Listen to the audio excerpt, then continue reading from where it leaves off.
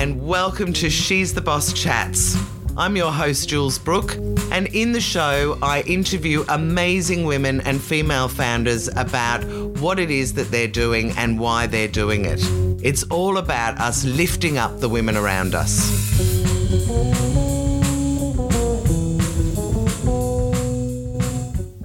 Karen Gately, I am absolutely delighted that I'm getting to chat to you and hear your story for She's the Boss Chat. So thank you so much. Thank you for having me. I'm very excited to be here. Oh, my God. I'm very excited to have you here as well. So let's just start off with what you're actually doing now. What is your business? So the Corporate Dojo is my business, and that's really merging all of my worlds, all of the things that I've done in my life that have been significant, such as being a martial artist, being a black belt in karate, combining that with my career as an HR director and, now helping leaders to thrive, help leaders to step into roles where they can be optimally influential and impact their organisation's success because of their own character, because of their own capabilities, the person that they are turning up to each day. And then obviously helping teams to be at their best as well. So, lots of work with humans. So it's training, corporate training programs, is that sort of the gist of it? Yeah, look, the way we do it varies depending on the team, but common things that we're engaged to do are training programs, obviously, also one-to-one coaching, advisory work, so when there's a particular challenge, so we need to shift the culture or we need to lift business performance or, whatever the outcome might be, then we'll be engaged to support that journey. So, whether it's training, coaching, advisory, it varies, as I say, but the main goal is to help those teams to, and ultimately businesses to be at their best. Fantastic. I can just imagine what a fabulous, fabulous trainer you would be. Thank you. So now, without giving away the whole story, because I'm going to get you to tell me the story, why did you set it up though? Was there a bit of a light bulb moment? Was there something that happened that you went, right, I'm going to set this up, Corporate Dojo? Well, we actually were born, Ryan Gately was our first name. And at that time, so we've been Corporate Dojo for the last, I think it's around 2.5 years. Prior to that, Ryan Gately started out life as an outsourced HR department. So I'd worked as an HR director and had a friend and colleague who was an HR director for another funds management business. And we both saw an opportunity out there to help organisations to tap into good HR advice if they didn't have that in-house. And for me, though, coming back to your question, there was a bit of a mission that I wanted to go on, and that was to ultimately have an impact on the quality of people's work lives, but ultimately the quality of their life more broadly and just, humanity. What I could see that was that, a lot of people were just at best surviving their work lives, that there was a lot of issues, whether it be mental health and stress and burnout and just the pace in which we were operating.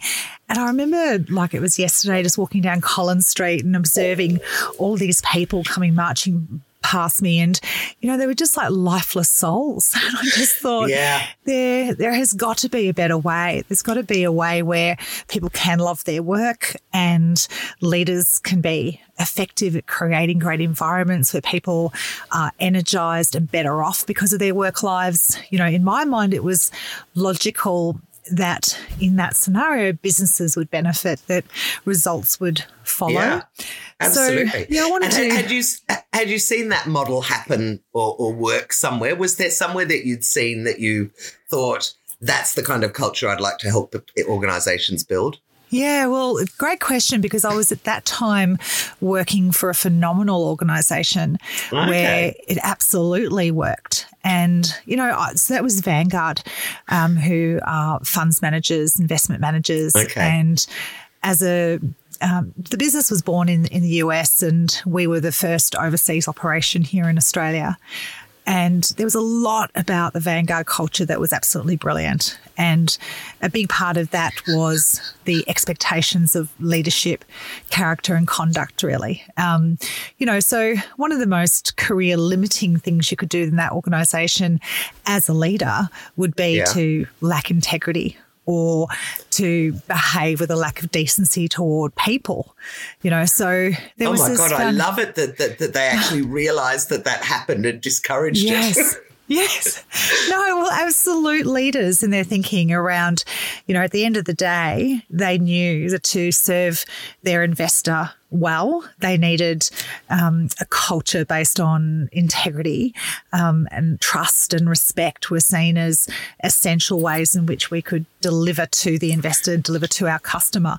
So, it was a very mature organisation when it came to understanding that link between culture and ultimately, the organisation's impact to its customer and in the world more broadly. So I felt incredibly lucky to be part of that and that organisation and grew up through, gaining experience from an HR perspective in an environment where the leadership team, clearly there were exceptions to the rule, right? Like I'm not suggesting that everybody was perfect all of the time, but there was a very strong baseline understanding and depth of integrity when it came to leadership.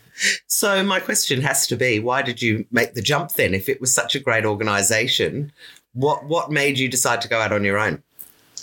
It was really wanting to have a broader impact in the world. So, there's a level of sadness almost that here I was operating or living my career, if you like, within an organisation where there was a lot of strengths in these spaces. I could see that just wasn't the case. And when you listen to stories, even listening to people on public transport and how much of their energy is just going into being disgruntled about one thing or the other, whether it's colleague relationships or whether it's their boss or, all you have to do is tune into the average conversation on public transport or in the city to just hear the depth of misery that, happens in the world of work. Which is so sad, isn't it?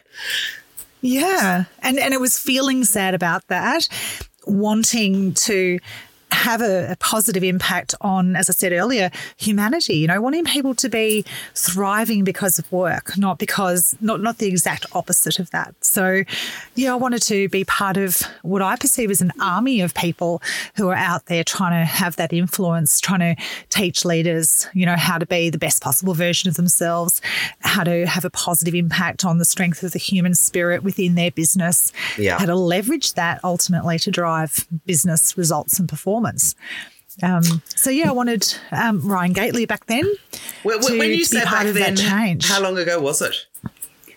Roughly. I think we're coming on.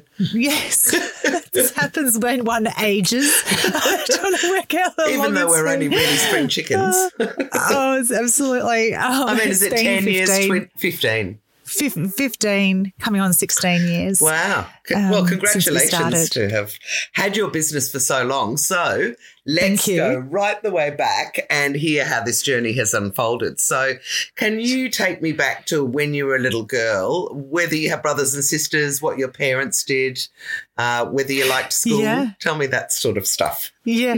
Yes. Well, I started doing karate when I was 5. Oh, wow. Really? Why? Yeah. Why? Good question. Well, my father was doing karate, so I was aware of it through him, and it does make me laugh to think that as such a young little girl that's what I really, really wanted to do. But depending on who you listen to, the story varies slightly between age 5 or 6.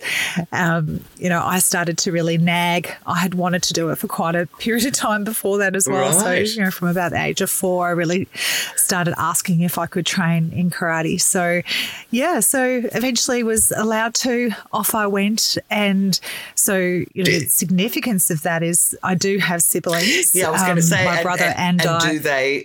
Did they get into karate too? Yeah, so my brother trained as well. My sister trained for a very short period of time, but she did train. But the significant family link really was that my father was my karate instructor. Right. So, we were, as a family, immersed in that world heavily. So we had dojos. That was my father's full-time profession, was running karate schools. And so, I'd go off to school and come home, but I wouldn't go home to a house. I'd go home to the dojo. Right. I would do my homework Watching at the dojo. I would, teaching. I would be teaching, or I'd be training, or I'd be working behind reception.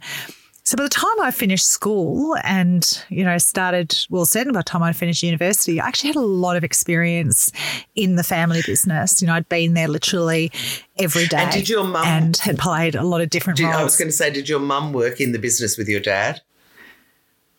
Yes. So for a very long time. Right. So she was the business manager, if you like, and running all the finances and... all the engine room, if you like, and he was the chief instructor and the person driving marketing, etc. So, it was a full-blown family. That's great. I love hearing about that because, we talk about role models, and that was clearly he was a role model for you. It's so funny, isn't it? Because we don't necessarily think of the impact we're having on the young people around us, but clearly he did. Yeah. And so did you enjoy school? I absolutely loved school. For the most part. I want to hear what that little caveat is in there. Yeah, so I think, every part of my life there has been, and I think this is true for a lot of people, where there is the shiny side of the coin, but then there's the shadow side. So there's aspects of it that was super positive. So that was certainly the case with my family relationships, but there was a dark shadow side to it as well that also profoundly imprinted on me. And school was the same. So I went to 3 primary schools and 3 high schools, and that was because as a starting point we immigrated from South Africa. I didn't know. We landed, so how old were you when your family came over? So I was 10. Oh my God, Karen, that's almost exactly the same as me. And did you have any family here?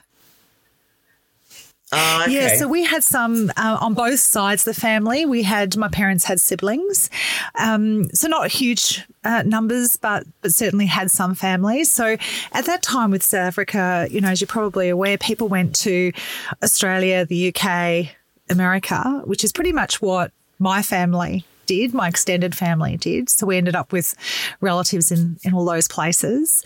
And, so as a young child, we landed... as I say, going into, I think, grade 3. So I was, about 10. And so, I went to the local primary school near where an uncle, in fact, where we were staying with my uncle and auntie, near where they lived was where I was enrolled to go to school. So this is did in that Melbourne? for a year. This is Victoria? Yes. Yeah. And then obviously we got a family home.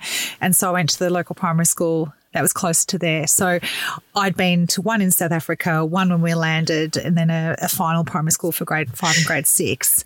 Then went to the local high school for a couple of years. Then we moved house again. So changed in year 9. That was not a good school. Things were going south. Things were not great. And then I went to the final school in year 11, year 12, which was Tintern. And you love Tintern. So Tintern is actually... Tintern's still in my world because I'm currently on the board of Tintern. Oh, my God. That's hilarious. That's fabulous. Oh, I love that. And are you still in touch with the girls that you went to Tintern with, any of them? Well, no, I had one super close friend that we drifted apart as the years went on. But because we were both landed there on the same day in year 11, first day at a private girls' school, having, gone through the state system up until that point. So it was a massive shock to the system. So, So, no, I don't have a lot of old it's funny friends from that time. Yeah, I went to Corowa in year 12, which is a terrible year to go and start a new school, let me tell you, if you thought year 11 was hard. Absolutely. But my St Margaret's friends, which were the school in Berwick that I went to when we first moved to Australia, so I arrived in the middle of halfway through year 7 and I was 11 and a half. And I still see them. We still catch up about 4 or 5 times a year. It's amazing. Yeah. Okay, so you finished school. It's brilliant. Really enjoyed Tintin. Where did you go to from there? So then I did a phys ed degree. Actually, it makes sense. Yeah, the karate. Yeah, exactly. Because I was training, I was competing. You know, I went to the World Championships during year 11. So you talk about, being indoctrinated to a new school on my very first, or maybe my second, I wouldn't want to be quoted, whatever it was, school assembly. I had to stand up in front of the whole school because I'd been to the World Championships. So I started at the school and about 2 weeks later went off to the World Championships and then came back. So I was a brand newbie. But we won a gold medal at that World Championships. So the school wanted to say congratulations. So here I am as a 16-year-old, maybe 17-year-old, utterly horrified by the fact that I've never stood up in the entire school. I'm happy to go and fight at a World Championships in karate, but I don't want to stand up in front of my peers. That is way scarier. But it probably meant that everyone knew you. You didn't know everyone else, but they all knew you all of a sudden and what you did. So, exactly. And the karate was what they knew. Experience. So, so you went to uni. Yeah. Did PE. What did you do from there? Yes.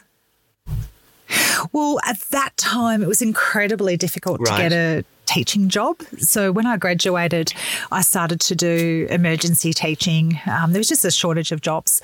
And so, just getting a bit of experience here and there, but not particularly patient as a character.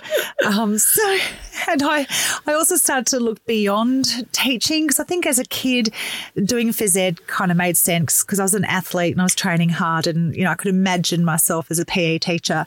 But then as a young adult, by the time I graduated, I started to look at the school system and just think, didn't quite excite me, to become part of that. I could imagine teaching the kids and loving it, but was finding myself really curious about the business world. So I went and got a job in a client service administration kind of team. And, I think a big part of it is the martial arts, but even at that job, I wanted to be really super good at it. So I worked really hard to be good at that. And so very early got a promotion into being a supervisor and a team leader. And from there, it gave me the opportunity to step into the next role. I was very fortunate to be appointed the client service manager for the Victorian Superannuation Board. Wow, that's huge in your early 20s. Yeah. Yes. So what was great about this is I actually years later had the opportunity to ask that very general manager who hired me into that job. And I went on to have a long career with him because he ended up at Vanguard and he was the one that then invited me to come across to Vanguard. And then I worked for him for years. So, and then I was the HR director, right? So once I was the HR director, I said to him, why did you hire me for that job? That was crazy. Like when I look back on how much experience I didn't have. And he said, you were just so clear on the fact that you could work it out and that you'd work hard and you'd give it a go. He said, I just thought, if you were half as good as what you think you're able to achieve, he said, you're going to be great. So I was just, at the end of the day, I had a character where he could tell I wanted to learn and I was really hungry to be good at it and that I would strive for that. And so he bought into, in hindsight, he bought into my character and he could see that, I think that, the martial artist and the discipline and the determination. So went into client service and then followed him to Vanguard. He sounds like an amazing guy, really, to have picked you up and then for your loyalty to have stuck with him for so long. It's just an indication that he must be a great guy because otherwise he would have left or he would have left or something. So... Yeah. So that was Tony. Yeah. So Tony was a brilliant brilliant man. And then he was the chief operating officer at Vanguard while for you were a head long of time. HR? Okay. Yes. And so ultimately I ended up working for Jeremy Duffield, the managing director. And, so Tony was I always likened it to like in the martial arts world, you have your sensei who's your teacher, but then you also have your senpai and your senpai is your senior. So they might not actually be your teacher, but they're further ahead on the journey, right, yes, the rungs of learning. Or somebody to follow, yeah. Part of life. Yeah. So he was always somebody who was, in that senpai role at least if I wasn't directly reporting to him. So, yeah, very lucky to have met him and then ultimately that organisation, as I was saying before, brilliant organisation when it comes to understanding the human, part of the equation. So you're at Vanguard, you are loving it. You've obviously got this fantastic boss. So how long had you been there when you had that tram ride that you just thought, I've just got to, was it the tram ride I think you said, I've got to go and change these other people's lives? Yes. I was walking down exactly. I was walking down Collins Street, so yes, plenty of trams there. I had been at Vanguard for 8 years by the time I stepped off to start the business and probably thought about it for the last 12 months. Thereabouts. I mean, as it turns out. No, I was just going to say, did you work right the way through? Did you take a year out to go travelling? Did you do any other things? Or because you were so disciplined, I'm guessing. My best friend at school was a Commonwealth Games swimmer.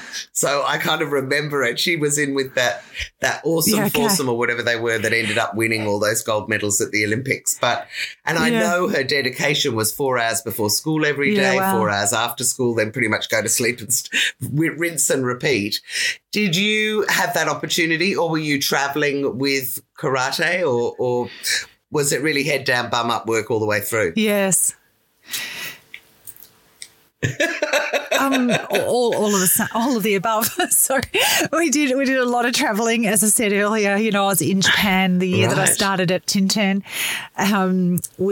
Probably for about 10 to 12 years, it was every year we were in Japan at some point. So it's not like other sports where your had lots of championship tends to move to different countries every year. Japan is that Japan? And I would have thought it was China for some reason.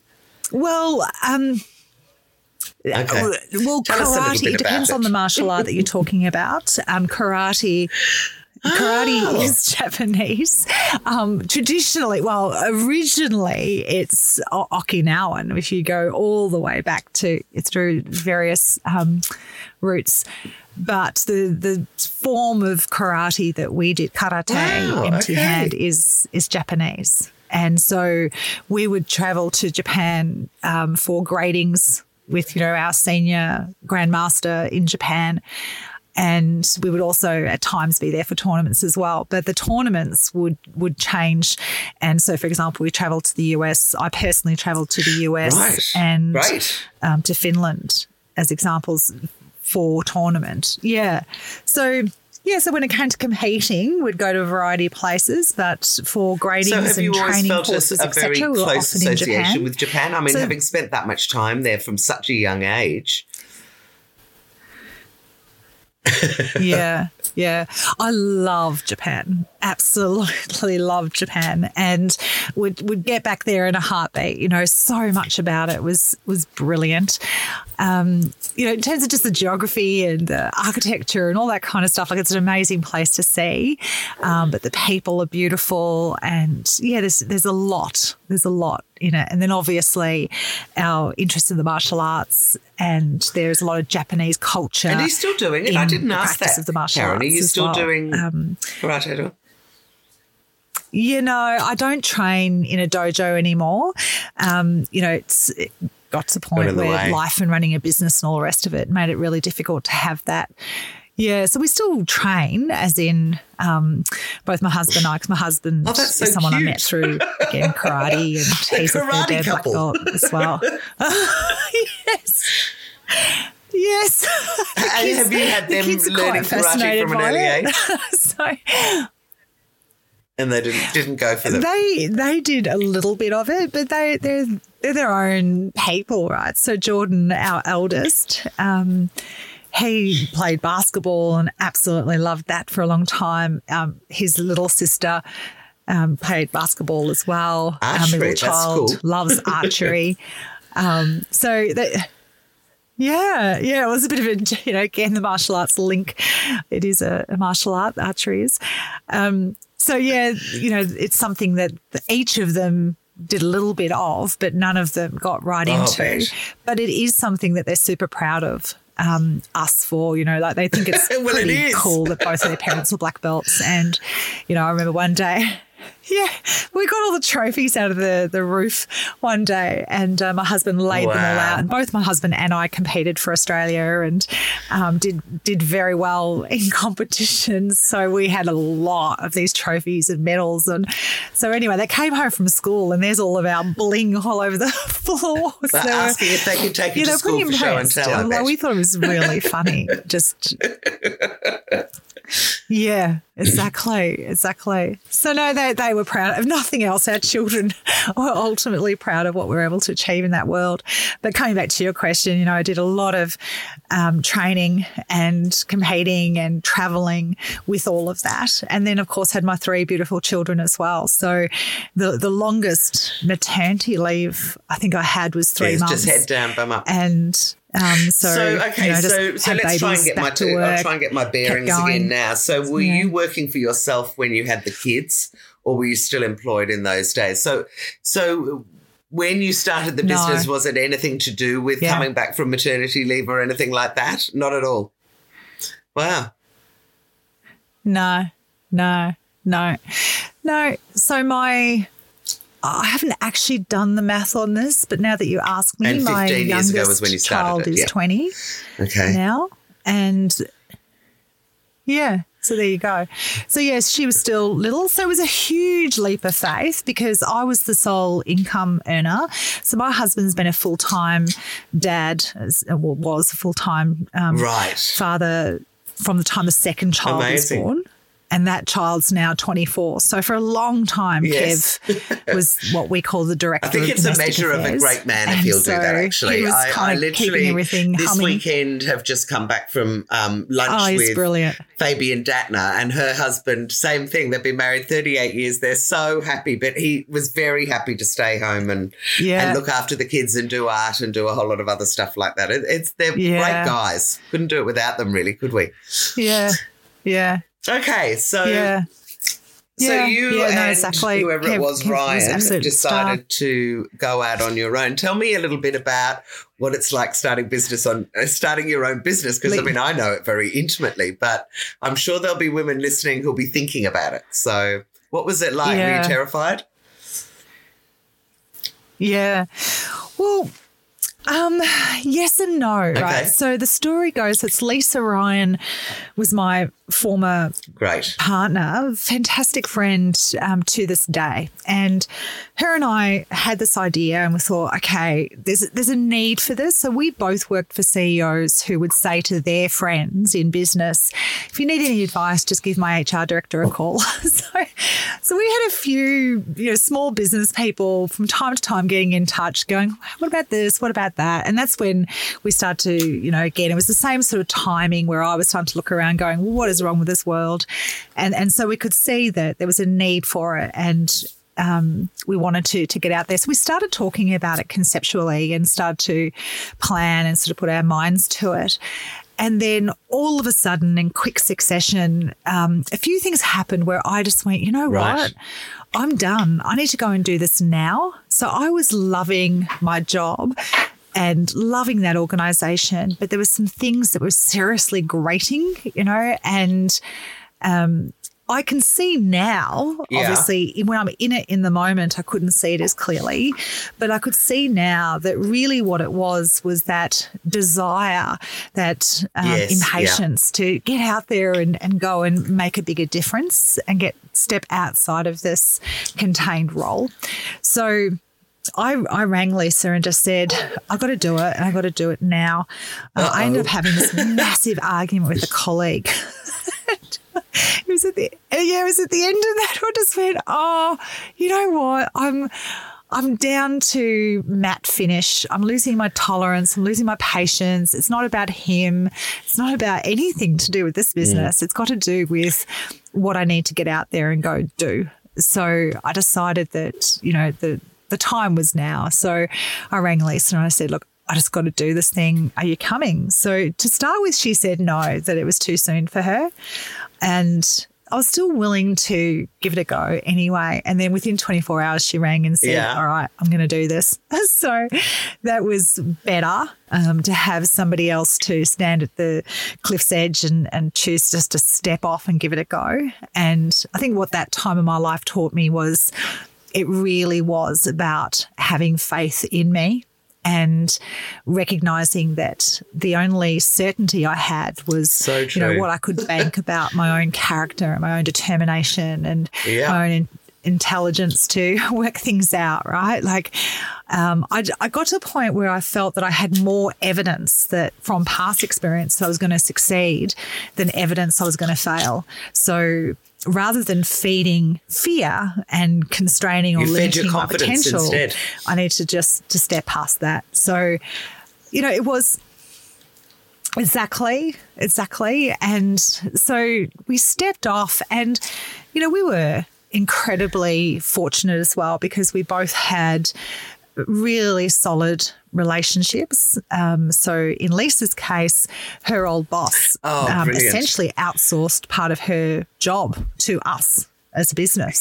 Yes. So we had that seed because client. There is something that we should talk about right now, which is when you jump into business by yourself, those clients don't just walk in the door because you've opened your door, do they? You really do have to kind of make quite a big effort and start to understand how new business works, which can be pretty confronting on top of everything else. Yeah. Yeah. And I think, you know, if I had to give people thinking about this one piece of advice, it's don't assume where that support and opportunity is going to come from. Because I think when you're employed, you go, okay, well, I know so-and-so and I know so-and-so and they'll back me. In my experience, if you go straight to someone and say, hey, Jules, could you be a referee for me? Could you put in a good word? Most people will say, yeah, sure, you know, assuming you do actually have a good relationship. Yeah. You know, they're happy to help if you directly ask, but is that same person sitting there proactively looking for opportunities for you? No. Are they proactively thinking, oh, I should connect, you know, you with that other person I know because there could be business in that for you? No. And, you know, people can have really good intentions and have absolute respect for you. But the reality is they just get to go on and get about getting on with their own business and doing what they're doing. So you have to help people you know to understand what you're doing and to know where you fit in and to know how to identify opportunities for you. And then you've got to do the work to stay in touch with them to see if there are any opportunities. So, or to be constantly going out to networking events but not saying to people, could you introduce me to someone that you know who might need my services? Yeah, that's right. You've got to actually ask for it. Yeah. That's right. And you almost got to accept a simple truth, and that is everybody knows your own business to earn business, you know, to win business, to ultimately get paid for that. So you don't need to apologise for that. You don't need to tiptoe around it. You just need to actually ask the question, do you know where there are some opportunities? And, you know, sometimes people can introduce us to someone or whatever it might be. But if we don't actually proactively connect with opportunities. That is really, really good advice. So what were the early years like? Sit back and wait for them to arrive. What was it, Ryan Gately? Ryan Gately. So lots of really hard work. We, in addition to Lisa's former employer, he also, that same guy, talk about these gems in our lives, right, introduced us to somebody in his network. Again, CEOs tend to talk to CEOs about their people issues. So that was really useful to us. We had a lot of client referral because CEOs are complaining to each other about different things in their lives. Yeah, you should. Exactly. So that was brilliant. You know, we had that warm introduction into another client. So we started life with two pretty significant clients, and that took a little bit of the pressure off. But then it was all about, if I had to summarise what was the first few years about, the first year was just bring in money, right? Just keep your head above water, just earn some money. Not all of it was the ideal type of work, but just start pedaling hard. It was at that point that Lisa, my business partner, went, you know what? Okay. Not sure which is another interesting insight, because I want to go down. If you are a bit entrepreneurial, you assume everyone else around you is, and I'm shocking for this. I'm always trying to get people to start their own businesses. But the reality is I did it to my best friend and it was an absolute frigging disaster, because she just wasn't into it. And I really learned that lesson the hard way of it suits some people, not everyone. Yeah.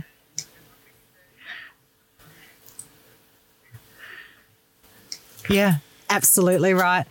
And we were at the point where I wanted to start to think about expanding the team and at least having one more member of the team.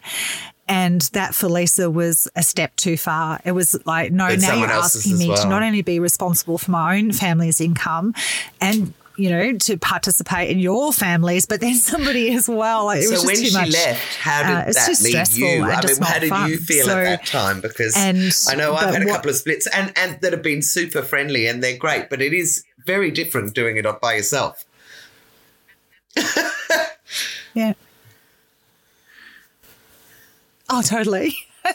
And I'm really glad actually the way it played out, because I knew my intuition was just screaming at me that she's not happy. It was making her incredibly stressed, and which again, she's somebody I love. And she didn't want to let you down, so she didn't want to say to you. I could see that in her. And then you've got that delicate dance of, do I say, are you happy, or are they going to be upset that I'm trying to get rid of you?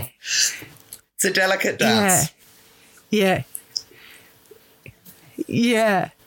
So it was obvious to me, or it seemed to me that she was not in a good place. So she said, oh, you know, can we catch up for coffee? And I'm like, yeah. And I'm thinking to myself, if she doesn't say something, I'm going to. And anyway, again, especially when you think about what I do for a day job, right? I could see her discomfort. I could see it all happening. And so we're sitting there having this really awkward cuppa. And eventually I just laughed. I said, Lisa, I know you're not happy. I know this is not what you want. And that's okay. Like, I will work it out. Am I afraid to go it alone? Of course I am. But am I grateful for the last year I've had to be able to hold my breath with you there, you know, leap off, lay down the foundations that we have. You know, Beautiful. My attitude was I was always going to be eternally grateful for that comfort and that support in that really early stage. Yeah. So, I made it okay for her to be okay with, you know, walking away. Yeah. She was hugely relieved and grateful because that was the conversation she wanted to have. Did you have an exit clause in a contract, the two of you? Yeah, it was just too much. Extent?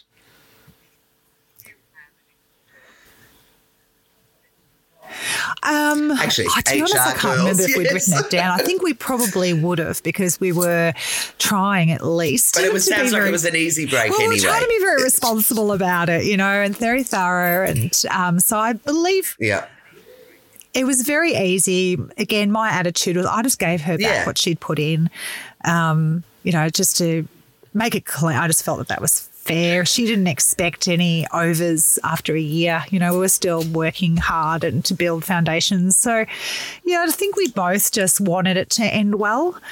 And she has unquestionably been one of my biggest supporters and biggest. She's like my cheer squad. Like Lisa literally, if she was listening to this, I feel very safe in saying this even if she listened to it, because I know that she would agree. But Lisa literally thinks I can do anything, you know. Like, it just that makes is the me laugh. Absolute best kind of partner to have in business. She has way more confidence in me than I do. I used to say this about my business partner, Simone Hayden, who was with my PR just the best. partner, and I'd say she was my enabler. Every time I'd go to her and say, what do you reckon? I think we should do this. She'd go, yep, let's do it. You know, she'd say, I'll back you. just go for it. You know, it was always the sort of, and I've got twins and I look at them and I'm like, life is not difficult when you've got somebody else always going through everything grateful. with you. The risk is completely diminished. Yeah. Yeah. Yeah, that's right. So I was, again, even after she left, she was a cheer squad. She was a supporter, and to this day, a super close friend. She's brilliant, as I said. But we're both, I would say, again, as she was here, I'd feel comfortable saying it in front of her. I think we were both proud of one another and ourselves, that we handled it. Well, we had made a promise to our friendship that, if things got hard in the business, that we'd prioritise the friendship. We would work hard to hold that together because we knew that was a really common casualty. When people go into business. And what did you do then? So, I mean, were you in an office at that stage? Were you working from home? How did it grow? Tell me a little bit about it. So we had this tiny little office in the city. And the reason I laughed is because, then it was just me. So here I was in my little city office and then I think the first person I hired after that was an administration assistant, so someone to actually keep me out of, some of the details. So Lisa, when we came into it, we agreed that I would be head of sales and she would be head of finance because that suited our skill set. So when she left, I needed to replace that head of finance pace. And it just didn't make sense for me to either get my head around it, but also to expend energy and bandwidth or capacity on that, but it still needed to be done well. So I started building the team from an admin perspective and then added consultants. But where we are now, I no longer have my own team of consultants. So that was a path I went down for a long time in the Ryan Gately days, but ultimately made a decision that I didn't start this business to spend all my time managing the business, and consulting is a very heavy load around actually managing a team and managing utilisation and, selling enough business to keep other people busy and all this kind of stuff. So I've changed my business model quite dramatically over the last 3 or 4 years. But that was the path that I went down. Sorry, we were just talking about the last 3 or 4 years. No, the pandemic has. Yeah, well, true. The pandemic has really just sped it all up. Like, when I look at it, it's been a huge blessing for my team, my business, our progress in what we're doing. So it was always our intention to go down this path, but the pandemic said you have to do it now. You can't live on aeroplanes. You can't rely on getting people into classrooms. And so we've spent a lot of time and effort where we've launched our members learning centres. So, I'm passionate about giving ready access to leaders, all of the fundamentals that they need to be good at people leadership. And so we have this whole pipeline of e-learning programs and toolkits and resources and webinars and seminars, all centred around those fundamentals of being a great people leader. So, that's a subscription-based membership, so people can be a member and then gorge themselves on all this, hopefully value-adding studying insight. And learning online. I mean, I know there's been all sorts of changes, but that for me is very heartening because it was always seemed so logical to me that people should do it. So, and even though some people have reluctantly been, dragged into it kicking and screaming, it does make a huge difference. Okay, so now we know about the corporate dojo a little bit. Absolutely. I've just got a couple more questions. Have there been any pivotal moments outside of obviously Lisa leaving, which would have been very pivotal, and the pandemic, but any challenges along the way where you have thought, well, let me put it this way. With my business, there have been times in my life where something's happened and I've gone, oh my God, what am I even going to do? Like, it's really frozen me for a day or two. And then I've thought about it and I've gone off in another direction, and I can look back on it now as, wow, thank goodness that happened, because otherwise I never would have done X or Y. Have you had some moments like that you could share? Yeah. Yeah. Well, I think the most significant is the first consultant I ever hired into my business after Lisa left became an incredibly important part of my world. So became almost a surrogate business partner in my mind, right? So somebody that I trusted and I respected. And if I was worried about things, you know, I'd talk to him. It was always my dream that he would, I'd talk to him. It was always my dream that he would have been really capable and a good human. It was always my dream that he would become a business partner. So that we, you know, in terms of formalising that, but we operated that way. So it was he and I and then a small team. And then all of a sudden, I really didn't see it coming on any level. He decided he wanted to become an HR director. He hadn't actually worked in-house and work, you know, he hadn't done that job, basically, is what I'm trying to say. So he felt that that was something he really wanted to do. It was a point in his life where he really needed a change. Long time. And long time, right? So that just absolutely knocked me for a six. I didn't see it coming. I had already sort of evolved and moved my own role in the business forward, but that was very reliant and dependent on him being in the role that he was in. So all of a sudden, zero interest in starting again. I had zero interest in getting out to market and trying to replace him. I had zero interest in trying to replace him. I had zero interest to dramatically shift the way the business delivers its services and who we are and how I resource the team. That was a big moment. So it took me time to re-find my feet, to find confidence again. I now know that Corporate Dojo would not have been born if he had stayed, because he is not a black belt. And that used to go on in the back of my mind, because we had training programs, for example, called Black Belt Leader.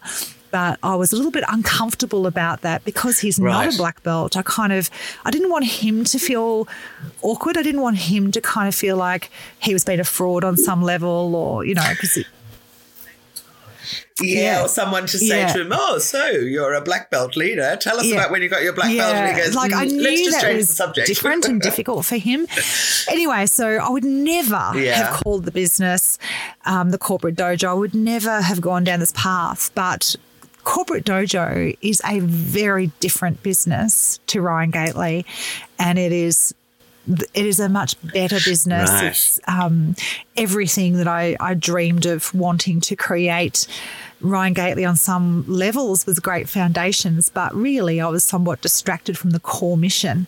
So, you know, I'm absolutely grateful. I have zero doubt, as I said, that he needed to leave. It needed to be such a earth-shaking moment. Yeah, so that shattering. Reminds me of the but it does make you stop and take stock, doesn't it, when that sort of thing happens? It does make you literally look at, and you can't just skim over it this time. You've got to go, what the F am I going to do? I need to really structure it, and it does. So, well, I'm so glad he did as well. You know, no disrespect to him. He was obviously a great guy, but look at where you are now, which is so great. Okay, now, because this is a show about women, and particularly women that are very successful, I am interested because I have heard lots of stories about burnout as to how you're doing the juggle. Now, you're a mum. You obviously still do some sort of martial arts. You've got your business. You've got your husband. How are you doing the juggle? Do you split time out for what sort of hours are you working? So much we could talk about around this one, because I have been to burnout and back twice in my career. Yes. Oh my God, have you? And I am. Oh, I didn't realise that. Right? And I'll tell you the magic sauce. Right. I can, do. And then tell us the what magic the cure is that it's a choice. Right. And it is absolutely a choice. Right. I spent years allowing the business and my world to come at me, and and rule my life. And so I was just constantly on the back foot, constantly feeling that I was obligated. I was, working 7 days a week. I was working crazy numbers of hours. Oh my God. And eventually, I've battled depression and anxiety, and those things aren't just as a consequence of burnout, by the way, but they absolutely contributed. Those life habits, I've come to terms with the fact that there were other childhood traumas that absolutely contributed to me having a psychology around unrelenting standards and this perfection and this drive to be enough kind of stuff that many of us battle with. And so people pleasing, going above and beyond, all that kind of stuff was causing me to overinvest and overreach when it came to the business. So eventually, many, many years of, going up and down and running out of energy and two places where I just hit rock bottom. I've finally decided to practice what I preach. And that is that, when I think about, for example, as a martial artist, you don't just compete and train nonstop. You rest and you recover and you nurture your injuries and you make sure you're getting your sleep and you're getting your downtime. So if you apply the same rules into being an athlete at work, if you like, or being your best possible self as a business owner or entrepreneur, your mind and your body are the vehicles through which you can actually achieve those outcomes for your business. So it makes zero sense on just a practical level to not recharge, to not make balance a non-negotiable priority. I think we make it a nice to have, but my mindset has shifted dramatically to it's non-negotiable. Without balance, I run out of energy. And like a race car, if I have no fuel, I'm not going to win the race. It's just that simple. Very true. Yeah, just that acceptance that it is a choice. It's my choice. I can work like a lunatic or not. So what do you do now? Like a weekend just for family? Do you stop definitely work at 6? Don't. Never work weekends what are your anymore. rules? And again, that was an always thing. Good. When we're not in lockdown, it's a lot easier to stick to the gym routine. So most nights I head off to the gym, and so that forces me away from my computer. I still work relatively long days because I actually really enjoy it. And that was another thing that I made a decision around is if I'm really having fun, I'm really enjoying it, it's okay. It's nothing wrong with doing more than 9 to 5, but it's... No, not at all. Exactly. But it's if it's every day and if it becomes a slog and you're forcing yourself to do it is something I guess I don't have that overworking. I remember my first business partners when I was about 23 saying they didn't really like my work ethic because as soon as we started, I think I was doing new business and I think I got us up to about 35,000 a month, which was massive in those days back in the early 90s. And I said to them, right, now we're making all this money. Let's all wind it back and see what we can do on 4 days a week and take alternate, Fridays off. And they absolutely went ballistic at me saying, we don't like your work ethic. And I was like, I can tell. I'm really all about lifestyle. Work is a means to get there. It's not necessarily the right way to think. I don't think it's the wrong way to think. Probably better than killing yourself with work. I think it comes down to a more profound question around what does it mean to each of us to be living a thriving? What does it mean to each of us to be living a thriving? A part for many of us, at least it needs to at least not undermine our ability to be thriving, right? But it might be something that's a big enabler of that.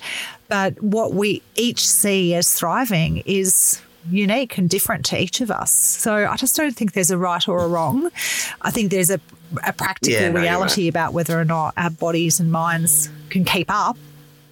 Yeah, give yourself enough food and sleep. Yeah. And a little bit of rest time and some socialising time, and then really you can do whatever else you want to do. Not deprive yourself. Here's my favourite question, which a journalist suggested I ask, and I love it. Wendy Hargreaves, you would know from, for anyone listening, Karen had a show on Ticker TV at the same time that I had the She's the Boss show. And the question is there a quirky fact about you that most people don't know that you'd be up for sharing? A quirky fact about me? Yeah, I've heard the most extraordinary things. So I went to my first ever bush doof at 48. I'm 50 now. That's a good one. That's a good one. So before that, what, you've never done a bush? Never done a bush. I'm a massive hippie at heart, but I've never actually done the music festival thing. And I was very, very lucky to be a young mum. So Jordan, my oldest, was born when I was 22. And so, you know, he doesn't see me as being an old fossil by any stretch. So he very kindly invited me to go and tick that off the list with he and his friends. So, went off to, I think it was called Esoteric Bush Festival, music festival. It was freaking hilarious, I got to tell you. So, you know, there I was in the queue with all of the other kids. So Jordan, when I say kids, at this time he would have been 25. So I thought it was very generous of him to invite his mum. It was. I think it also validates that you're a cool mum, because otherwise he wouldn't have. Well, this is how cool I was, right? It was like 2 o'clock in the morning. This is how cool I was, right? It was like 2 o'clock in the morning. And everyone's just, you know, going crazy, doing their thing on the dance floor.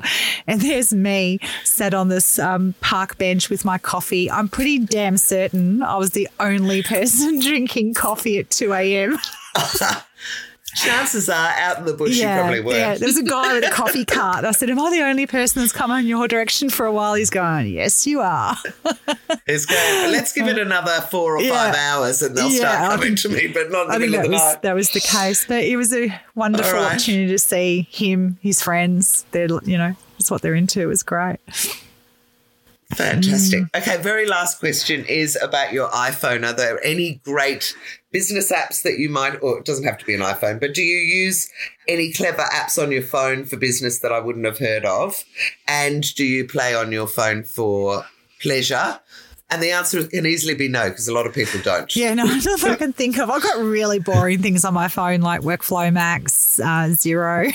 I think that's about the extent of business apps. Yes, I have to say I'm yawning as I hear that. So I'm looking for the one where every once in a while you get someone who says, oh, there's this, that. The last one was I think it's called 1Password. Have you heard of that? I think I've heard of it, but I don't have it. Can't claim to. You have to remember 1Password and it just populates every single thing that you've got with different passwords, but you can get to it with one. Anyway, I thought that was very clever. Karen, you are amazing. It has been fantastic to hear your story and I can't wait to share it. If anyone wants to get hold of you, but what is the best way to find out about you or what you're doing? And maybe the classics, obviously. You can come to our website at corporatedojo.com. Obviously, you can also get in touch via LinkedIn or any of our other social media channels. Okay, great. So, thank you. Thank you so much. This has been great. It's been fun catching up. Thank you so much for having me. I hope you've enjoyed this episode of She's the Boss Chats. For more information and to find out about our other initiatives, including our weekly lunch for female founders and our TV show, go to shestheboss.com.au.